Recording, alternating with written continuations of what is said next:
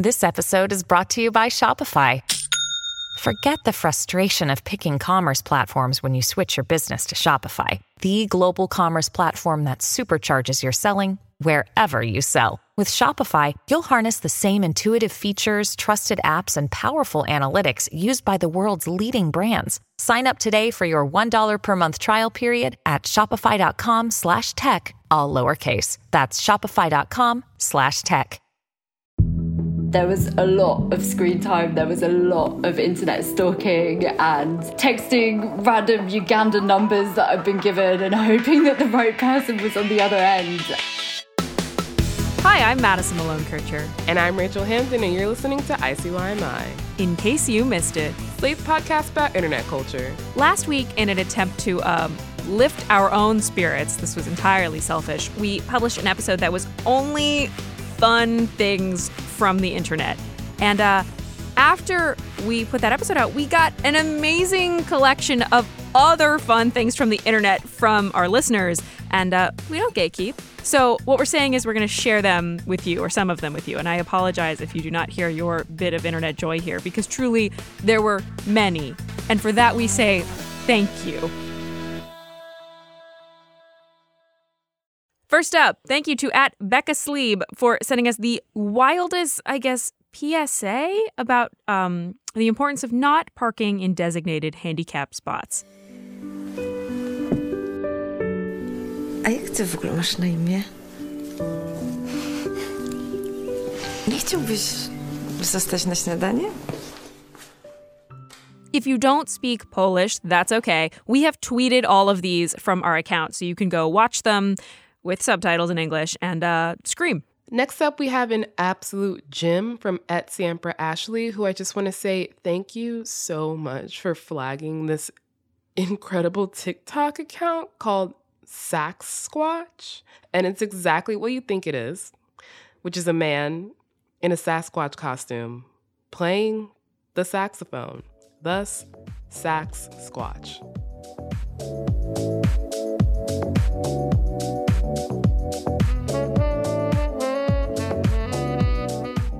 And because this is, in fact, not a podcast about the internet, but musicals. Sorry, if you thought it was a podcast about the internet, you're wrong. Thank you to @YellowJKT for sending us Jonathan Groff singing Anything Goes at the MCC Miscast Gala in 2012. That sentence makes perfect sense to me. And knowing what we know about our listeners, I'm going to assume it makes perfect sense to a lot of you, too. In olden days, a glimpse of stocking was looked on as something shocking, but now God knows anything goes. I do have to admit, I love the miscast version of Take Me or Leave Me from Rent, which features Aaron Tveit and Gavin Creel. It is just an instant bit of serotonin. But despite what Madison said, we're not a musical podcast.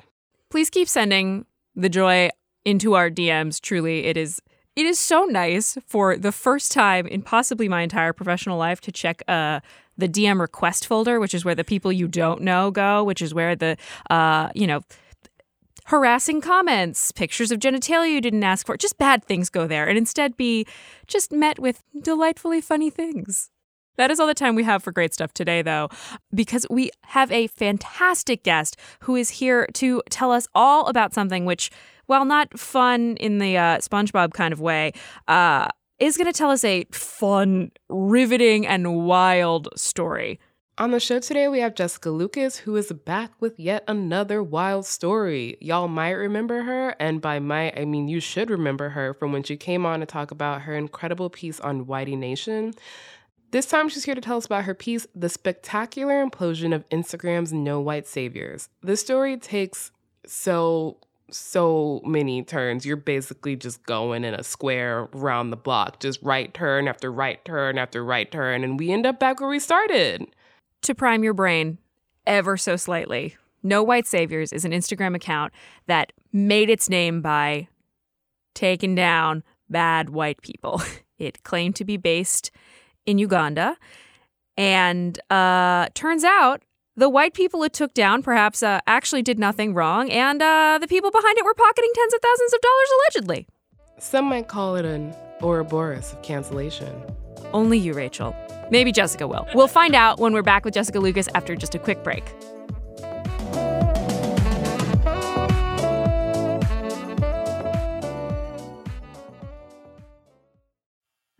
not being able to get a hold of anyone when you have questions about your credit card? With 24/7 US-based live customer service from Discover, everyone has the option to talk to a real person anytime, day or night. Yes, you heard that right. You can talk to a human on the Discover customer service team anytime. So the next time you have a question about your credit card, call 1-800-DISCOVER to get the service you deserve. Limitations apply. See terms at discover.com/creditcard.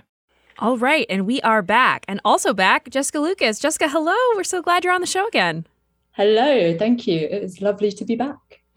We're so excited, not least because you have written yet another wild adventure about something involving white people. As we mentioned, the title of the piece is The Spectacular Implosion of Instagram's No White Saviors. So, Jessica, we're going to start with the impossible question.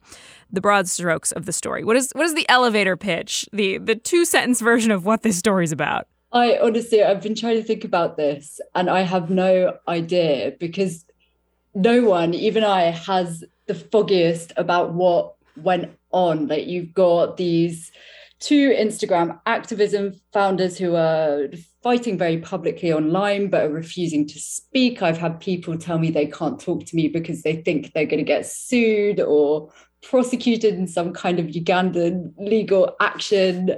Like, the whole thing is insane. But I guess essentially what's going on in a nutshell is a Instagram activism account which built its brand on cancelling people may have fabricated those cancellations in order to attract money towards it.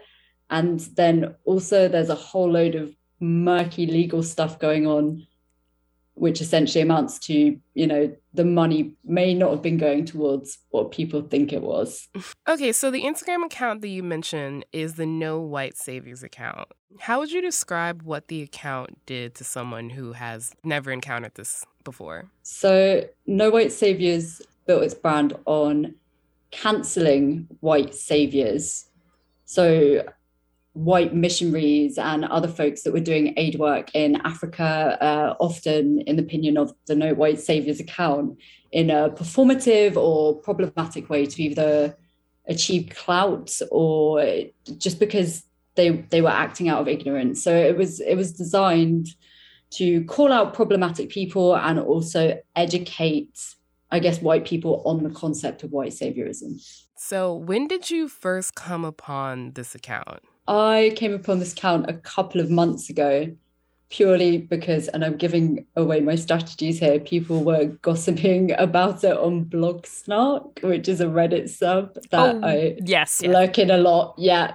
And I kind of thought, okay, something's going on here. People are talking about it. So I started looking into it. And I guess that was the first time I came across No White Saviors, was literally as it had started to blow up in a very bad way. So you came across this impending blow up on Blog Snark.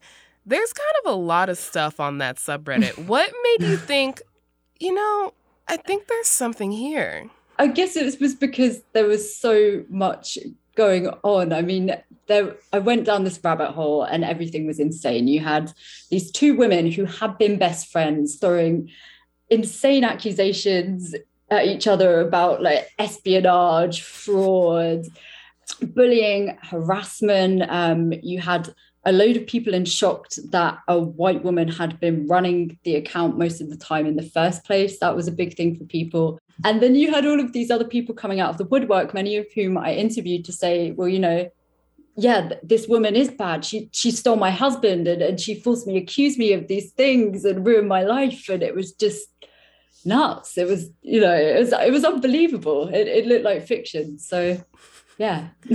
Whenever someone tosses around the term espionage is exactly when I start getting interested in. So we have the two founders of the No White Saviors account, Kelsey Nielsen, a white woman from America, and Olivia Lasso, a Ugandan black woman. And No White Saviors kind of builds their brand on bringing light to missionaries who come to Africa and perpetuate this really tired narrative. Could you tell us a little bit about the people that the No White Saviors account have targeted, like Kiona, who you mentioned in your piece? So Kiona is a travel influencer. She built her brand under the name How Not to Travel Like a Basic Bitch. Yeah, and it was all, you know, about respecting the cultures of the places you travel to and traveling ethically. And she ended up in a wild situation where she got in a dispute over pay with someone she had hired. This was happening in Ghana, I believe, and that person then started threatening her about this withheld pay. The police were involved, and she was then cancelled by No White Saviors after all of this drama happened because she'd called the police, and it's slightly bizarre. It was framed as though, you know, she'd called the police on a black man and put them at risk of violence without contextualizing that this had all happened in an African country. So another person you mentioned in your piece is Paige, who owns an NGO, and she was also targeted by No White Saviors, right? Yeah, she was targeted through a Medium post, which they published on their blog. A huge list of accusations made against her, all of which have later been proven to be false. And then they repeatedly went after her through their Instagram page as well. And this was a pretty common tactic that No White Saviors was using. These very significant allegations. In Paige's case, accusations of sexual and romantic relationships with minors, embezzling charitable funds, drugging her own guard, like truly abhorrent and wild things. Yeah, the whole thing is insane. And I think it's worth mentioning that these kind of accusations were... I'm trying to think of the right words here, that these kind of accusations were made against Renee Buck. I don't know how many people will be familiar with her case. It went viral in 2019. She was associated with the deaths of 100 Ugandan children. And No White Saviors was behind a lot of these allegations. And Ariel Levy did an amazing job of looking at all of these allegations in the New Yorker and, you know, going on the ground in Uganda and interviewing people. And she got absolutely crucified for doing it. But it seems like she was 12 steps ahead of everyone else because the issues she raised. And if I'm not wrong, I believe she deleted her Twitter after the Black backlash because trust in No White Saviors at the time was so high. That they are the same issues raised by victims in the years since the Renee Buck case happened. A lot of the victims that you spoke to seem to kind of do their own digging into No White Saviors. What did they find about this organization? And what did you find in your reporting? So it's more what they didn't find. They didn't, there was just a lack of like a credible trail that you would expect from an NGO in terms of finances and proper business licenses, permits, things like that.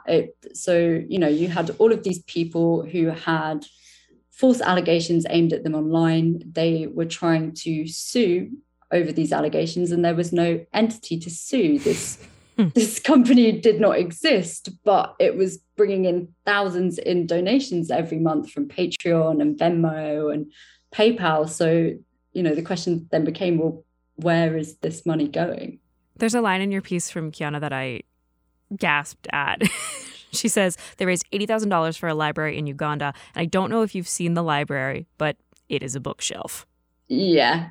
Yeah, and there's a link in the article to a YouTube video, which a completely unrelated influencer made, where they did a tour of the library. And it's a fairly nice venue, but there aren't that many books. The money is where this story really takes off and things begin to break down for No White Saviors, because that's the only trail you and also the victims are able to follow is, you know, seeing that, for example, the GoFundMe for the library was raising money in Kelsey Nielsen's name, personally. Mm-hmm. How interesting. And we were able to trace businesses back to, well, at least one business back to Nielsen's home state of Pennsylvania, but it was an LLC set up with a registered agent, which essentially means that whoever owns it is protected from financial liability and also from being known to the public. Seems just a little bit shady for a charitable organization. Correct. Yeah, it's very weird, and there's a lot of back and forth. Essentially, No White Saviors has a parent company called Kusi Mama Africa. Kusi Mama Africa is set up as an LLC and an NGO in the US in 2 different states, and also as an NGO in Uganda. Now, I tried to get the financials for the NGO in Uganda, but they still have not been released to me. I got a very cryptic text last night, weirdly, from someone claiming to be from the Ugandan NGO embassy, contacting me unofficially to see if they could help me, and sending me really weird messages, but that has also gone nowhere. So, Jessica, you live a fascinating life. It sounds much more interesting than it is. It's more me staring at a phone on my sofa. Okay, so again, I'm going to ask an impossible question. What is the craziest turn of the drama in this story to your mind? I would think the past few weeks have been particularly nuts. So Kelsey Nielsen got arrested in Uganda. It wasn't clear entirely what that was for, and there's a lot of mystery around what the charges were. She then went on bail and fled the country, so she's now in the US. This was shortly after footage was circulated of her allegedly assaulting people involved with No White Saviors in a Ugandan nightclub, which was circulating all over the internet. And then she started accusing people of being sent by the US government to infiltrate No White Saviors as a movement and bring it down because it was a threat to society as we knew it. Of course. Casual things. We'll be back with more casual things and Jessica Lucas after a short break.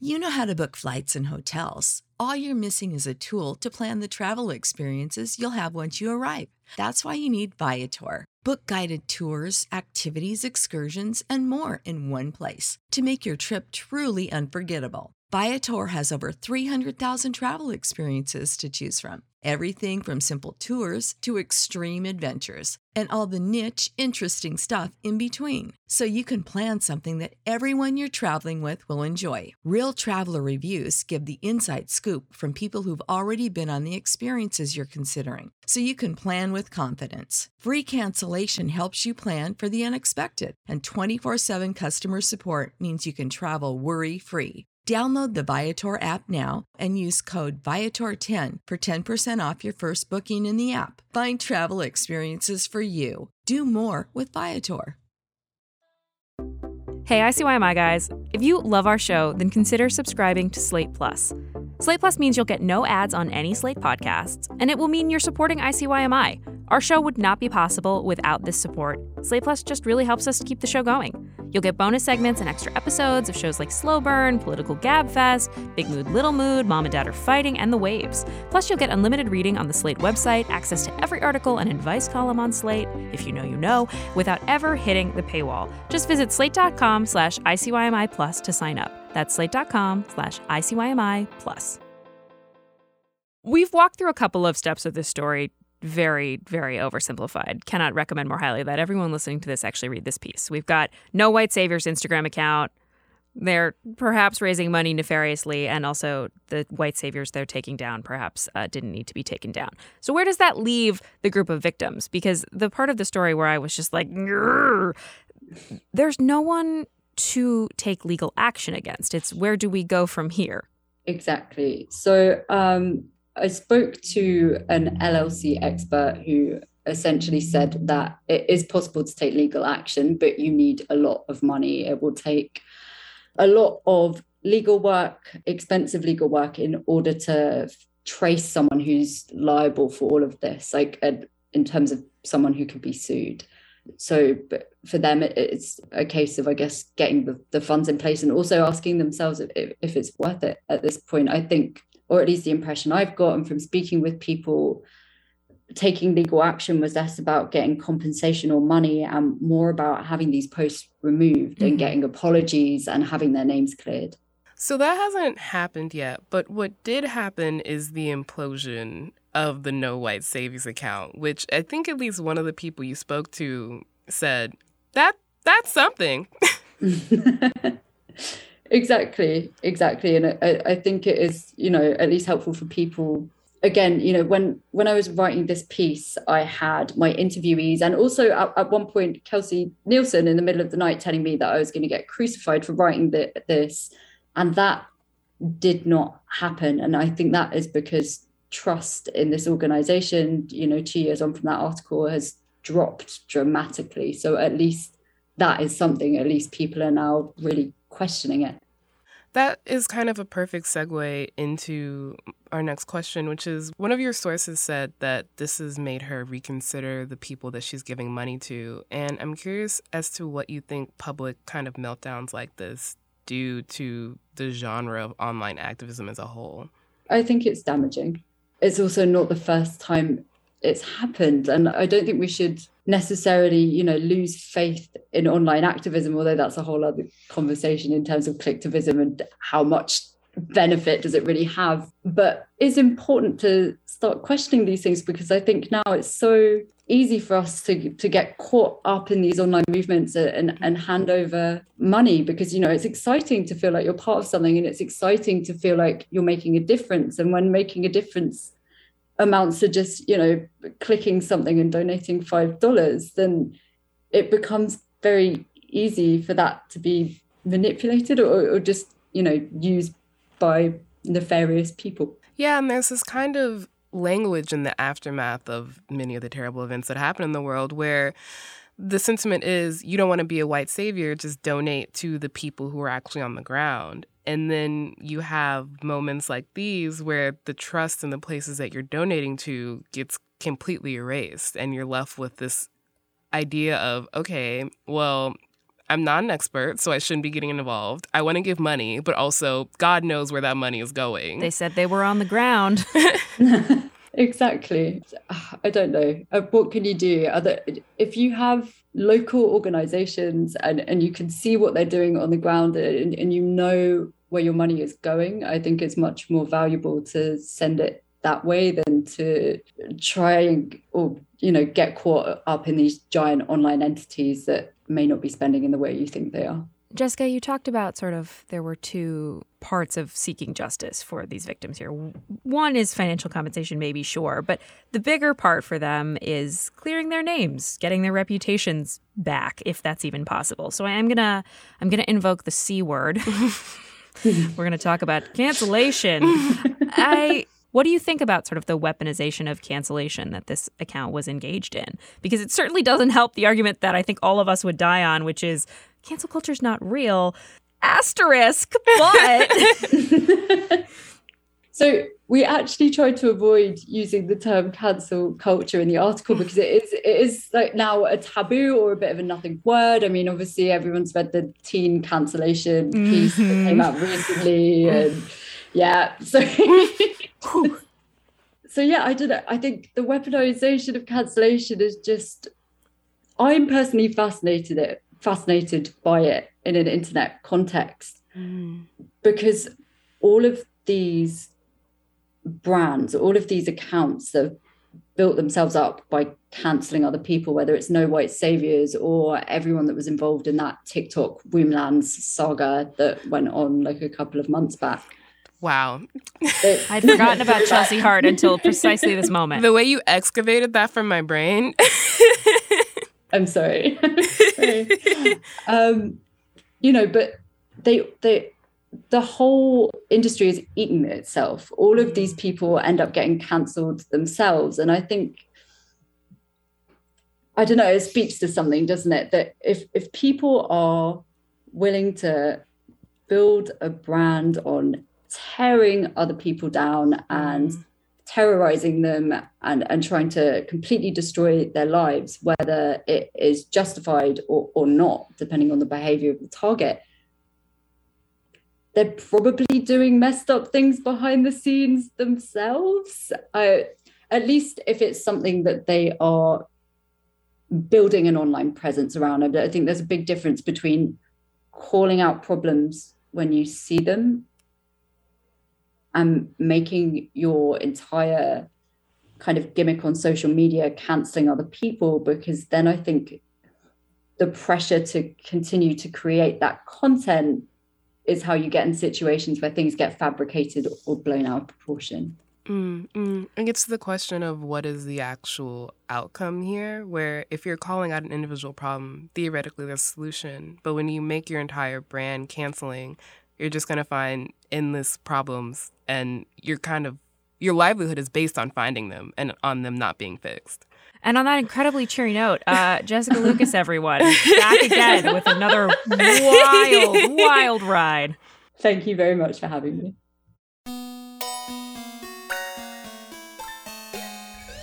Once again, that was Jessica Lucas. You can find her piece all about the implosion of No White Saviors over at Input Mag, and you can find Jessica on Twitter at JessLucasWrites.